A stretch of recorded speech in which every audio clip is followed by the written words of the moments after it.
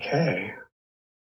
Well, everyone, thanks for joining to continue our conversation about psychedelics for healing. And I appreciate the opportunity. It gave me a chance to organize a lot of my thoughts into a presentation and be able to get a chance to start learning how to present some of this information. So it was really valuable for me. And plus, it was super enjoyable, and I learned a lot too. And so today, I will continue in the spirit of the last two conversations, making them conversational. Has it been surprising how much everyone in this group has had to contribute? So I look forward to more of that. The main topic is to talk about integration.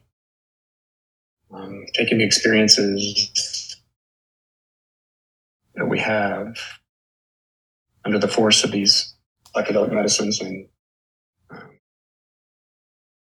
bringing those back into our life to be able to change, to use them for transformation and healing. So, the other possible topic that we can talk about is I put together a few slides on a theme from my own psychedelic work over the years. Part of what feels like a core thread of a curriculum that I've been given that we could optionally go into. And also what I'll probably do is pause between those two. I think Doug had a little bit to contribute that he is prepared. And so my plan is to do it between those two. All right, so returning from I think I shared the story the first week of the second week about a reading I got where Paul Selig's guide said that using psychedelic medicines to explore the upper realms can be thought of in resistance to trespassing in those realms. And so, once we have gone there and seen what we see, how do we take that to, how do we bring that back? So integration, if we're doing psychedelics for healing and spiritual expansion, then integration is really important. And so I thought this quote was kind of helpful. A spiritual experience induced out of context of the rest of one's life and history is like a cut flower, beautiful but with no prepared foundation in which to root and grow. And thus to fade. And so I think when emphasizing the importance of integration, that's a helpful quote. But with a caveat for me, because I do believe actually that some of the things that we see and experience under these experiences, we can't unsee, and the experience itself can be transformational.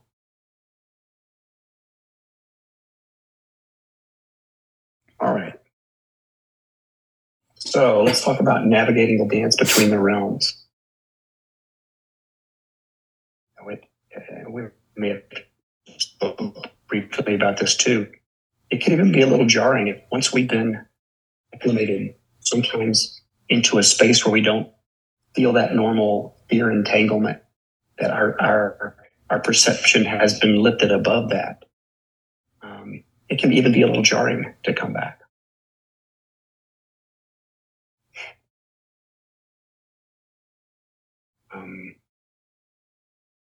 So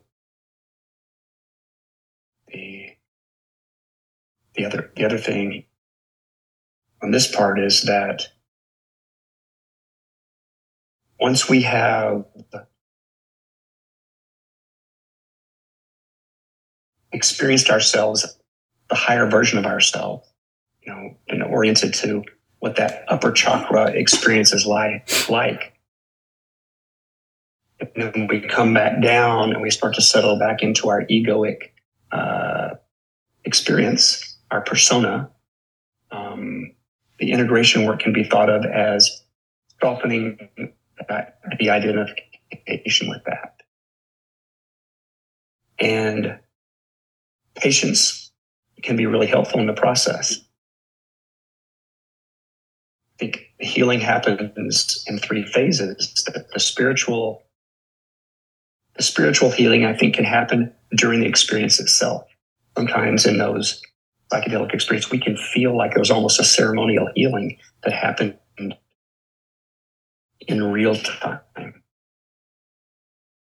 But then we come back, and then there's like an understanding in many cases that becomes very helpful and in some cases important, which can lag behind.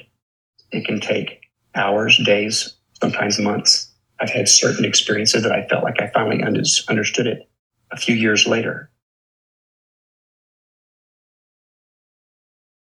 And then finally, I think what lags behind the most is a healing at the physical level. Like sometimes our trauma is also in our cellular memory. And it feels to me like that can take the longest to heal. There can be an even longer lag time between the healing that started in those experiences ultimately are manifested in our lives to where we see and experience the healing.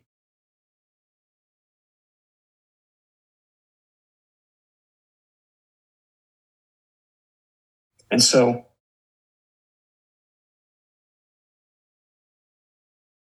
the other thing around the integration is, so once the new higher choices have started to become within reach, that's one way our life can start to shift, is what we saw and what we were oriented to in the experience.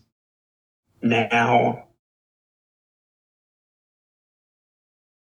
some of those things turn into choices that now feel like they're new choices that we can make, where before we had no context for them. But a note here, it's unrealistic to think that all of the things that happen in a psychedelic experience are things that we can hold once we come back into our ordinary consciousness. And so we have to be kind and gentle to ourselves, or when we're in the force of the medicine, we see big changes in our life that we're going to be able to make. We come back, and sometimes some of those things feel like a stretch. And so one of the things we always say is to never make any big decisions right after a journey. Wait till we've started to given ourselves time to fully acclimate back. Any additions or thoughts about that stuff we talked about so far?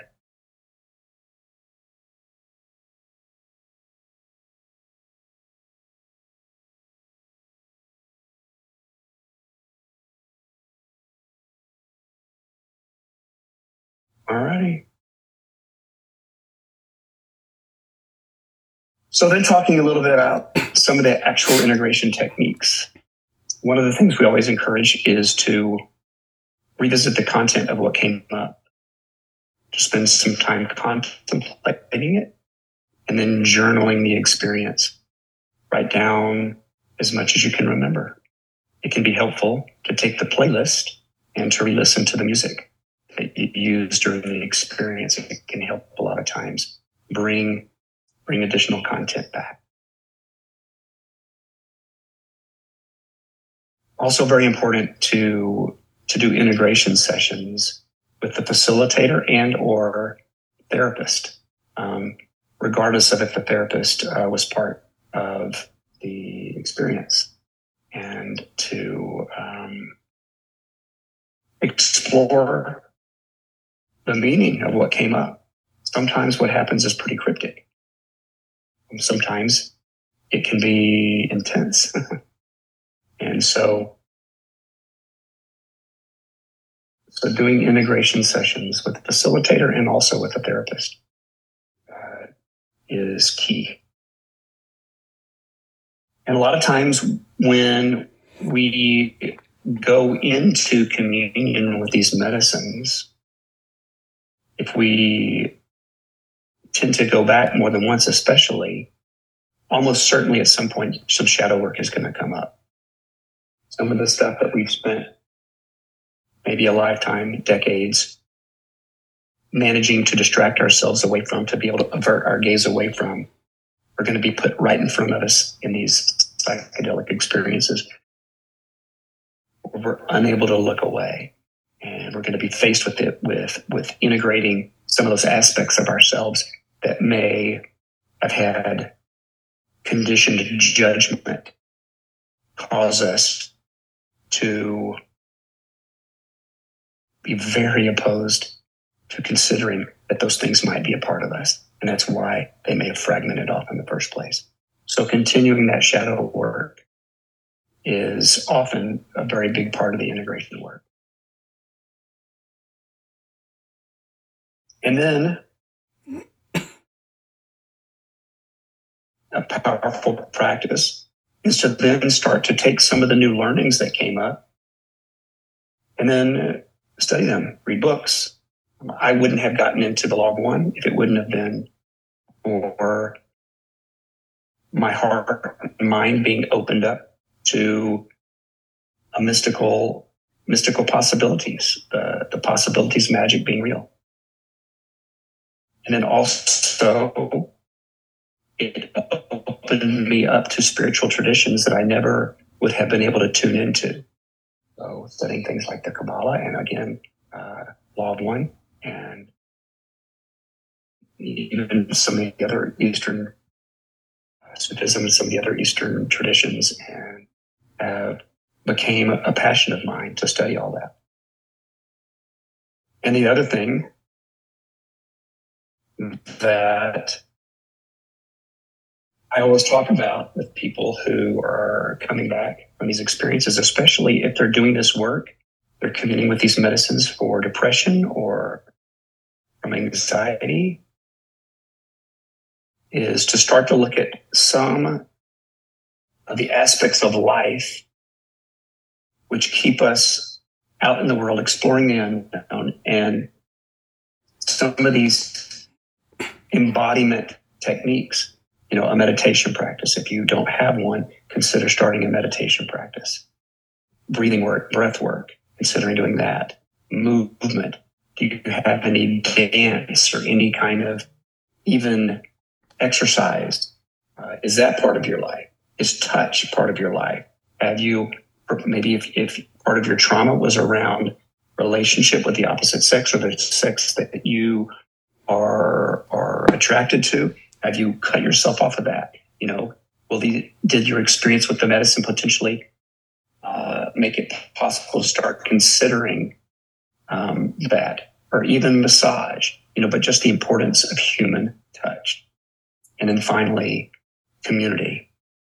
Do you have community? If you don't, consider finding ways on an ongoing basis to have community in your life.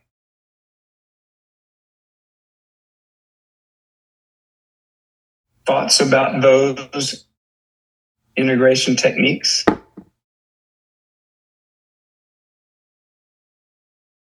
I think it's lovely how you've done some really, given us, I think, a robust way to help us integrate that. And you gave some of your own examples about how you were touched by the Law of One and different spiritual traditions. What meditation practice has been helpful for you?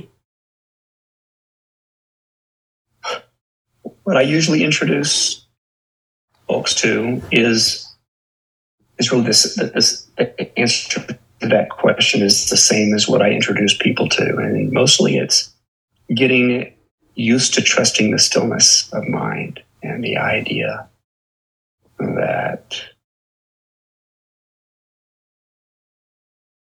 our monkey mind is partially always in play because it thinks that all progress has to be figured out and done by our thinking mind. The idea for me, or one big idea for me around meditation and finding stillness, is trusting the stillness. Trusting that we can be still and trust that all the things are going to unfold and manifest in our lives that are needed, and that we don't have to figure them out, and that we can spend some time. The other thing I say is the idea that I usually will somewhat chant early in my meditation is just, yes, God, like I'm here. I'm aware. I'm paying attention. I'm as kind of the idea of going into the stillness.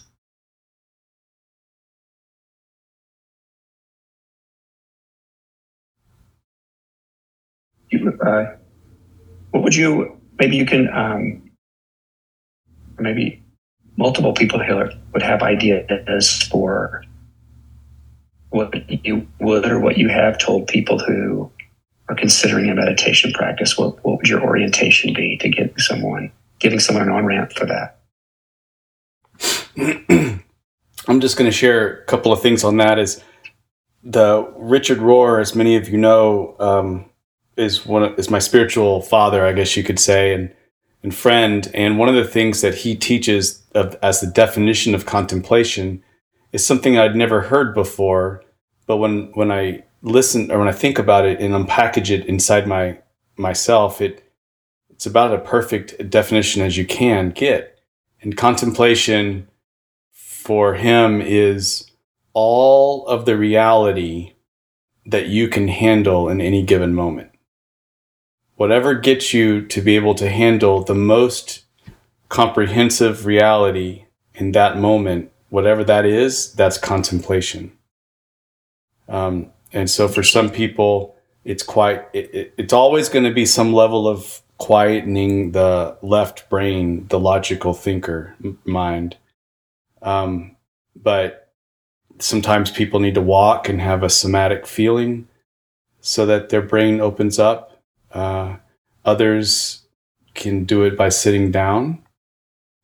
So there's probably lots of different ways, but it would be a way in which I think we would phenomenologically, that's a word, the feeling and the experience of it for us would be one in which we are thrust into transcendence and feeling a sense of connection with that which is transcendent to us, but is us. And also we would feel a connection to those things that are all around us as being a part of us in some way. I think that would be a good way to understand maybe meditation or contemplation. Yeah, thank you for that.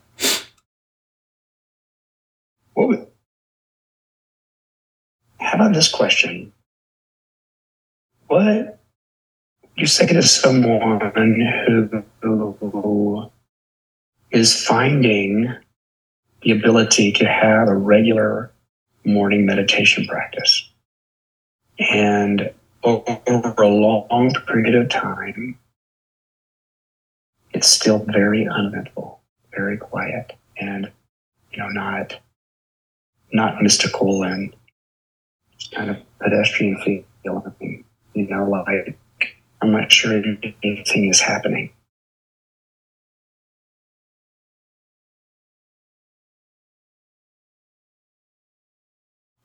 Was that a question? Mm-hmm. Oh, okay. Does anybody have a reflection to that? Do I have any thoughts about what's a good way to respond to that? I would try to maybe help them with like a YouTube practice or something. Maybe I like listening to these chants. Something guided. I think they're called Kriya. Yeah, so maybe a self-guided, depending. Like I like to listen to these Kriyas, and if I listen to them for a few minutes, then I can turn them off and then get quiet, and it's really nice. Or just, I think there's different ways. Like some people just can't quite get there. So maybe trying to find a different way to help them. I think there's a lot of different kinds of music or guided journeys that they could do. Yeah, that's great. Thank you. I think I might also say, depending on the person, like, welcome to meditation. I don't know. It's like, it's just, that's how it is. It's just routine, and there's nothing magical or mystical that happens. Sometimes maybe it does, but it's more about like the effects you see in your life from doing it. I don't know. I'm not saying that with good words, but yeah. No, I appreciate that. That's helpful. Thank you. I usually try to find out where they are experiencing God. If it's not in a particular kind of meditation, then where do they experience God, or where do they experience something transcendent? And then we say, okay, well, how can we make that more part of your practice, your regular practice? And so I try to work with how spirit is showing up and try to flow with that and then try to get them to be creative. So just to try a bunch of different things, which has already been said, but I agree with that. I love that, Troy. Thank you. That's great. All right. Well, does anybody have any questions on integration before I turn it over to give Doug a few minutes to talk about what he had?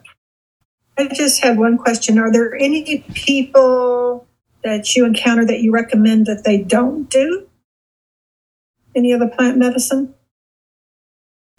I mean, sure. For me, I'm mostly working with people who are wanting to do some deep healing, and they feel like they've tried a lot of other things. Mm-hmm. So if somebody doesn't fit that category, I don't have an issue with somebody using them recreationally, as long as they go into it. It might not be what they wanted. And the other thing, there can be contraindications. And then usually we say if someone has had any psychotic episodes, that the intensity of these experiences can trigger someone having a psychotic episode. And then there are some medicines which would be a good idea for someone that has high blood pressure, cardiovascular disease. Some of these medicines, especially like MDMA, physically the body sees it as like an amphetamine. Mm-hmm. So it raises the heart rate, it raises body temperature, it raises the blood pressure. Was that? Yeah, I was just what you encountered. Yeah, thank you. Yeah.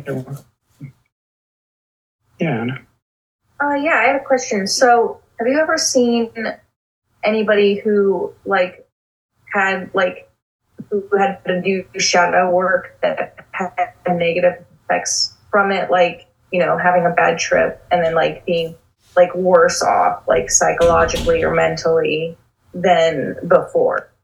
What a great question. It's not super uncommon to go into some work with something and not complete it by the end, and to be still in that mindset of being immersed in something that was difficult and have that come back with you. That's not super unusual. Everybody works with these medicines and they keep saying yes to going back and going deeper. That's not an unlikely scenario to happen. I've also seen situations where they start working through something, it comes back with them in a dense place, and then they do another one, and then it completes in the next one. Seen that? It's rare. Comes back heavier than they started. Most of the time, it's resolved within a day or two.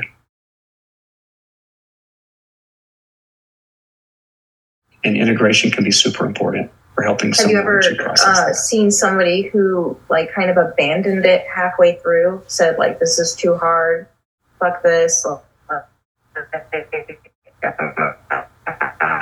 and then who had this bad experience, was dealing with all this heavy stuff and thought, maybe I can't deal with this. And so try to stop and then, Well, I've heard of cases maybe help you to shift from the mindset or surrender into it. I've mentioned before where I entered somewhat of a hell realm when I should have had a facilitator, and I didn't. I was doing it solo. It was just a bad decision on my part. And there was another case where I got asked to join something, and I did, and the facilitator wasn't able to help me navigate the space that I got into, and it was super unpleasant. But it took a little while. It was, I know what I was going to say about if you do it in a clinical setting. In some cases, they will use a tranquilizer to help someone to abort their experience. I don't know of anyone in any of the underground traditions or shamanic traditions that would ever give someone a tranquilizer to abort, the hard work that they're doing. That at that moment is super unpleasant. That was awesome. That really answered my question. I think I've never had a bad experience doing psychedelics. I've only really done mushrooms, but I've always been a little bit worried or concerned that I would just be overwhelmed or too much and I'd want to get out. But it's kind of comforting to know that you kind of just have to do the work and get through it. Anyway. Yeah, you're welcome. And the other thing is, if you've done a particular medicine a few times and the energy of that medicine, you're able to harmonize with it well, the likelihood that all of a sudden you're going to have, a really bad experience with that particular medicine goes down over time.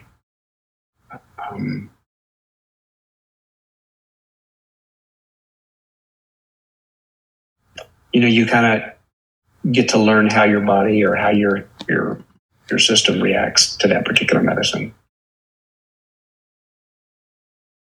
Yeah, one of the things we'll tell somebody is especially with the classic psychedelics, which mushrooms is absolutely in that category. Don't do a high dose, especially not by yourself the first time with that medicine. Because you don't know how sensitive you are to it, and you don't know how well your system works with it. Thank you. Mm-hmm. All right, Doug, over to you.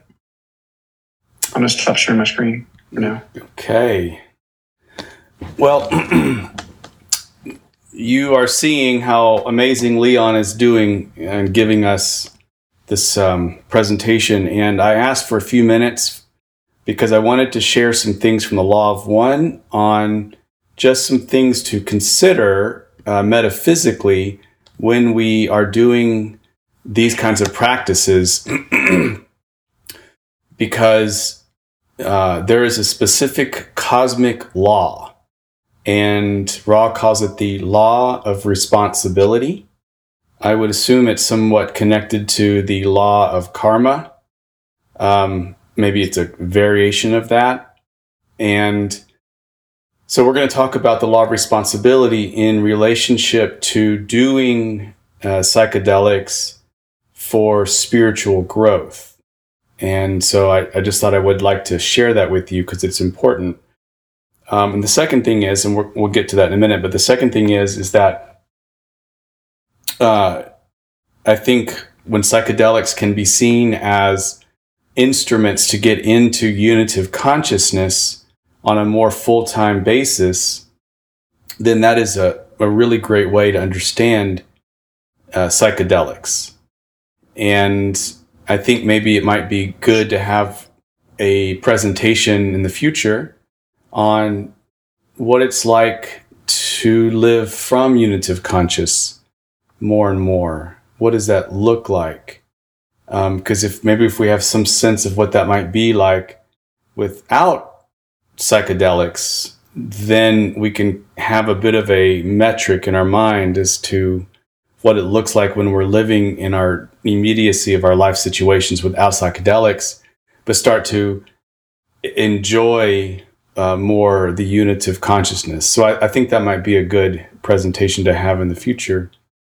So that psychedelics are then used in the service of unitive consciousness in our daily life. Anyways, I just wanted to put that out there. Okay, so the law of responsibility. This is something I wrote that's combining Ra's information, and I had it vetted with some people that I trust, including Gary and Austin, who are at L&L. So I'm going to read it out loud. The law of responsibility is the honor and duty of third density beings to put into practice their level of understanding of the law of love that they have learned and processed over many lifetimes. It is a cosmic law or way that helps beings progress upon their paths by adjusting catalytic experiences to course correct in accordance with one's proximity to love and light. A nuanced example of this includes how the honor duty of putting into action specific information given or discovered directly affects a spiritual seeker's journey. So to restate that in a different way, whatever you're given, whatever is revealed to you, whatever level of love and light that you can understand inside here, and something may be given to you, there's a cosmic law that says you've got to incarnate that. You have to embody that. You have to give it away. And there's lots of parables, for example, in the New Testament that talk about the more you give away the gifts that you have, the more you actually receive them. And then you're actually given more responsibility, a greater way to then give out love and light. So the more you give away, you actually get more in the spiritual life. But it's a very important concept, the law of responsibility, because if we don't embody and incarnate our way of understanding love in our actual life, then we can experience some karmic imbalances. So here would be another thing that's important to put out. This is directly from the Law of One, and I'm going to read it verbatimly. I titled this slide, Quickened Rate of Learning, Teaching, and the Law of Responsibility. So just to say, if we're using psychedelics to help us progress more quickly on the path, which is fine, just know that there's a certain law of responsibility that is important for us to understand.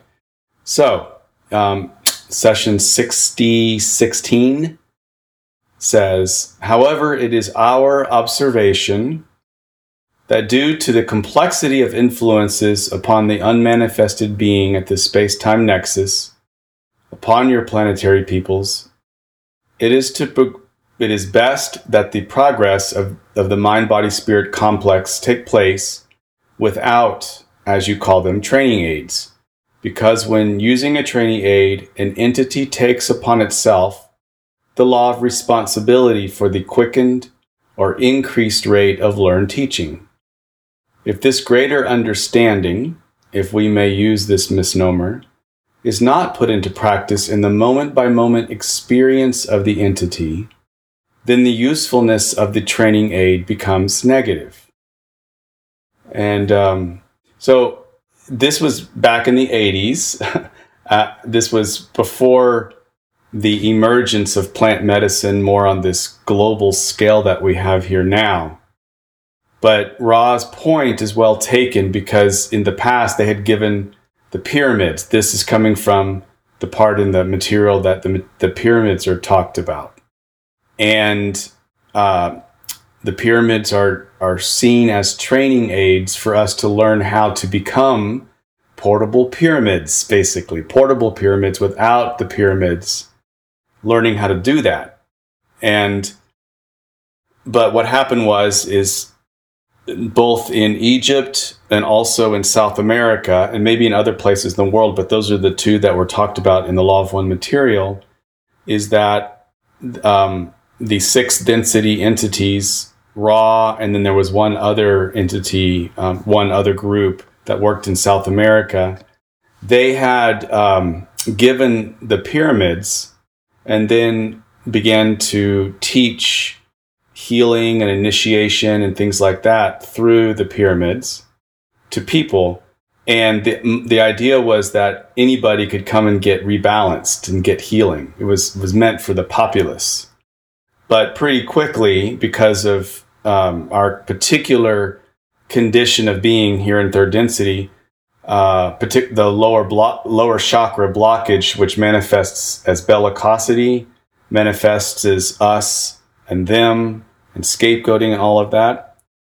What happened was all the power of the pyramids began to be in the service of the elites, and then it was seen as a way to be royal, and then kind of manipulate others below them. And so it got reversed. It became what was a positive thing, and a positive training wheel was actually reversed and became in the service to self. So I'm not saying that that's going to happen with the plant medicine, but it is important, I think, for us just to make our intentions very clearly, that when we want to try something like this to learn spiritual growth, that we are very, very clear up front with our intention on doing said things from the position of wanting to learn how to serve more.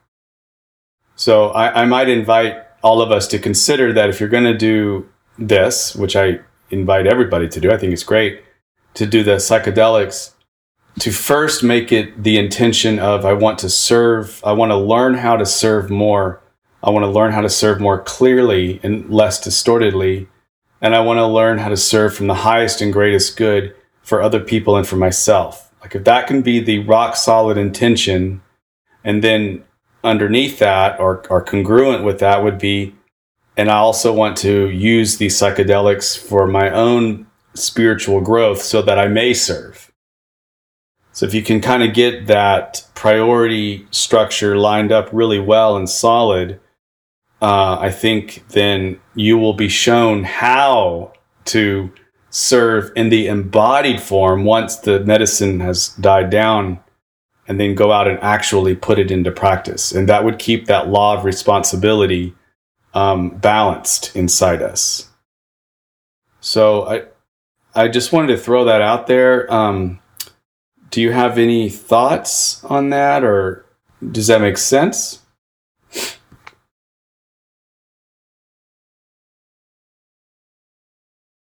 Yeah. So it's just to be able to use the psychedelic and plant medicine from the highest and greatest good would be the way to, I think, orient our minds. So that's what I wanted to share. Hey, Doug, can you hear me? Yes. Doug? Yes. Hey, it's Pete DeSico. Hi, everyone. Hi. I really have been enjoying jumping in and listening to all this. One thing that came to my mind with the comments you were making regarding integration is one of the teachings that's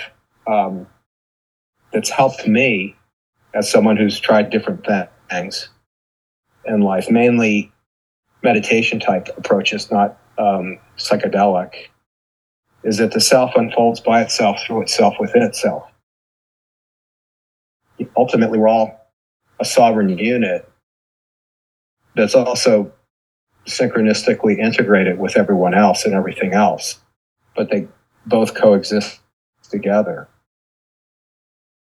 So I think the key, at least from my point of view, is that my life or your life is perfect the way it is. I know we all suffer, we all have issues, but in some ways we have to accept our own perfection, even the perfection of the imperfection, and be gentle with trying to bend the will of God, so to speak. Not that we shouldn't try to bend the will of God, although that's, it's hard, that's something anyone can do, but just be gentle with our own will, yes. Because our will is an extension of the will of God. It's a transformation of the will of God in the individual.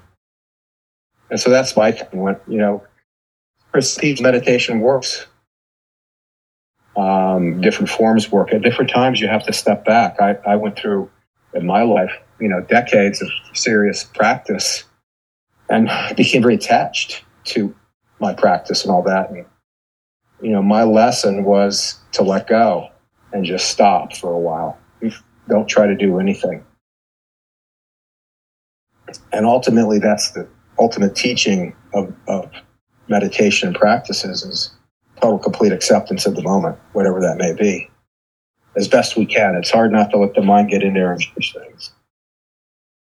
But I think, to me, that's, a good teaching. It's just that we are all unfolding within ourselves, by ourselves, an expression of the will of the universal, through our individuality. We try to be easy about ourselves and accepting. I thought it was well taken. What was the term you used? That Ross said these pyramids were used as tools or something like that. Yeah, training aids. Mm-hmm. Practices. Training aids, yeah. Yeah, they're all training aids. They're all like hammers, screwdrivers, or spoons.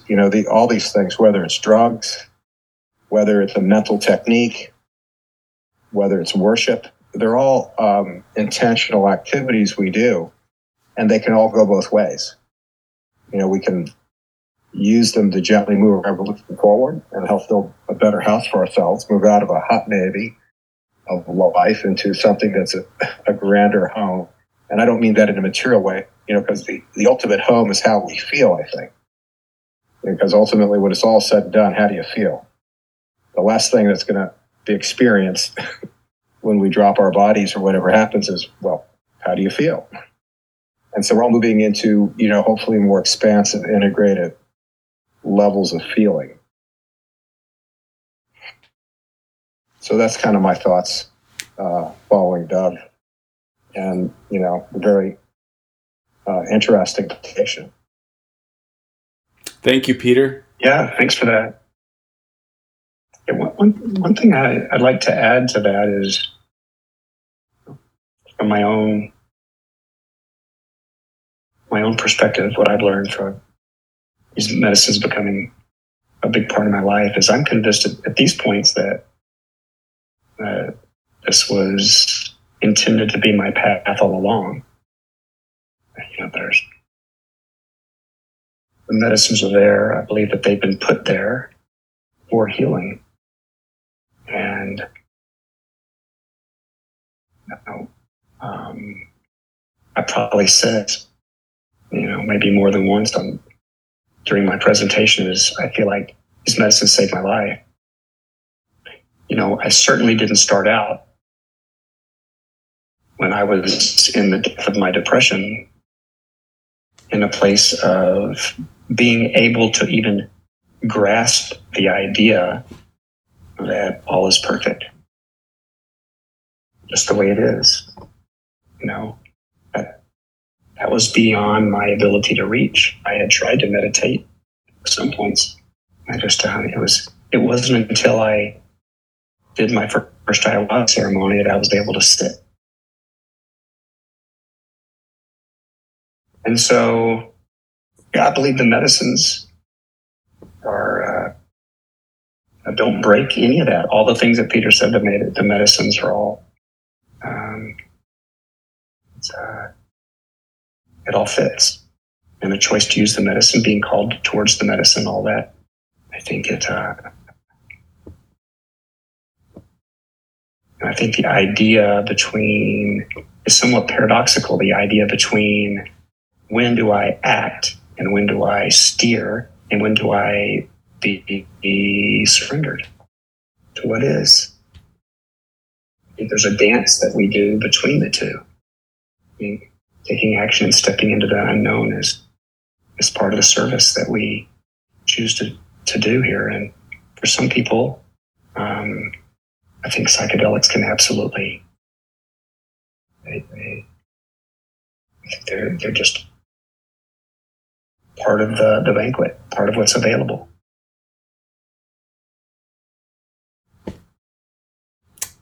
Beautiful.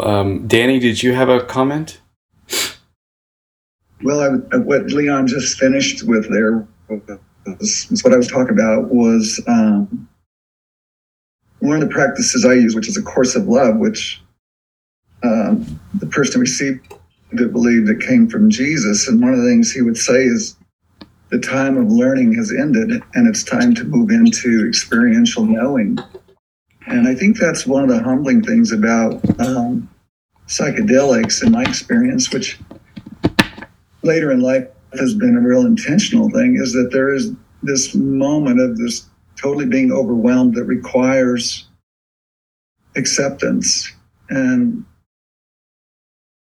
surrender that I think is a part of practice for moving through any trauma, through moving into the new ways of knowing ourselves as divine beings, having a human experience. As Doug, you often say, Ra talks about, it's like God coming to know himself. I mean, these are very overwhelming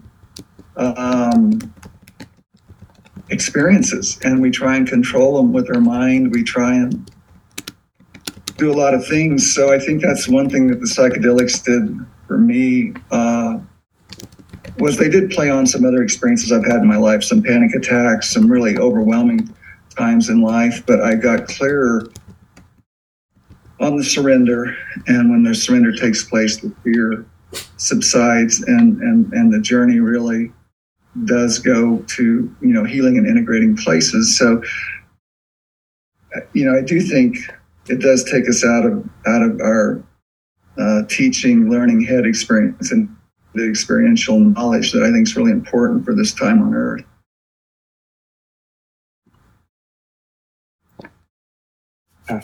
Nice. Indeed. And maybe one little quick response on what big part of what Doug was saying. For most people, the experience, on a good day with these medicines, it's a connection to the heart, and it's an opening of the heart. My initial experience, I call it two things. It was my spiritual initiation, but it was also my introduction to my heart. And that, from my experience, guiding now quite a few people through the process, I find it very common for people to find their heart, what their heart feels like, and have their own guiding system come online through that. And so I think that one of the things, from my perspective, that is unique about these medicines is, I've said this before, maybe I'll add this, maybe Doug has really helped me to think of another thing to add on, is like, one thing that makes psychedelics unique is the suspension of disbelief is on a good day built into the experience. And the suspension of disbelief, I think, is part of what makes them powerful. But the other thing that may be unique about these medicines is they tend to very consistently align someone to their heart, to be heart opening. And again, on a good day, people come out of feeling like they have a connection to everything and everyone. And so the tendency is towards the direction of doing what Doug was saying that we would set intentions for going in. Medicine, from my experience, has a tendency to be gravity towards that as it is. Beautiful. And I would say your capacity here to teach us, to be a teacher, a shaman, if you will, for the plant medicine, is indeed your living out the law of responsibility, given that you were called to the medicine and then you have gone through with that, and now you're teaching others in such an embodied way. You're very, very embodied when you speak. You can feel the love, really, that you have, the respect and love you have for the plant medicine, but also for people that are going to be taking it. You see how serious and important it is. For me, this would be an example. You are an example, I think, of what Ra is saying. Look, it'll help you on your journey. Do it. Just know that you got to put into embodied, manifested form the love that you end up learning, that unit of consciousness that you encounter in the altered state. Make it a permanent stage. And I would say that you have given us an example of what that looks like. So thank you. Really. Well, thank you, Doug.